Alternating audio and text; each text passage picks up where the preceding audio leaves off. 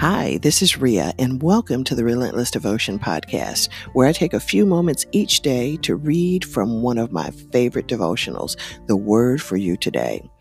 If you'd like to pick up a copy of this devotional, go to their website, wordforyoutoday.com. Be sure to order a copy for a friend or family member. And don't forget to follow this podcast and stop by my Facebook group page, Relentless Devotion. Now, as long as you keep listening, I will keep reading. Let's get to today's reading.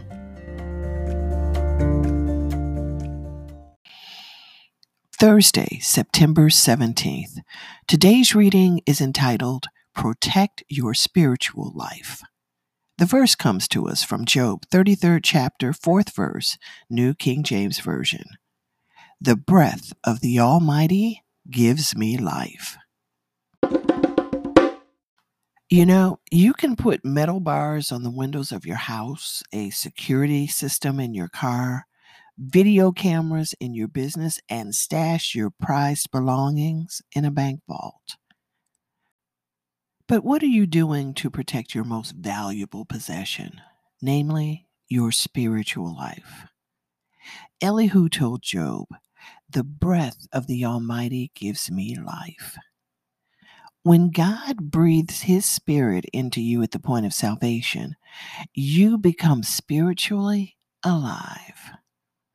Now, you have the ability to love Him, you have the ability to serve Him, and bring pleasure to Him. And that's what the enemy is after, that part of God that's inside of you.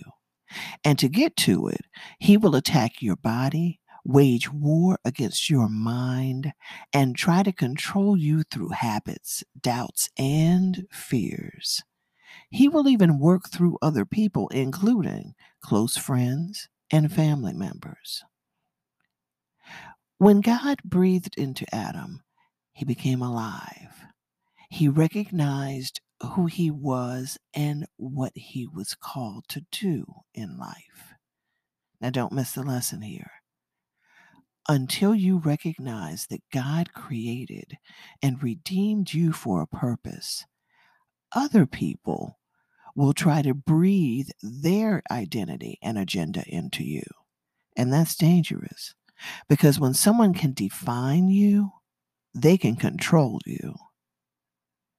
So you ask, how can I protect myself? Well, live each day with a consciousness of the presence of God. The psalmist said, "You are my safe refuge, a fortress where my enemies cannot reach me. Let me live forever in your sanctuary, safe beneath the shelter of your wings." That's Psalm 61, 3rd and 4th verses, New Living Translation. When you're in that place of safety, the enemy can't touch you or anything that is rightfully yours. Protect your spiritual life. And that's our reading for today. Until tomorrow, be healthy, be happy, be relentless. God bless you.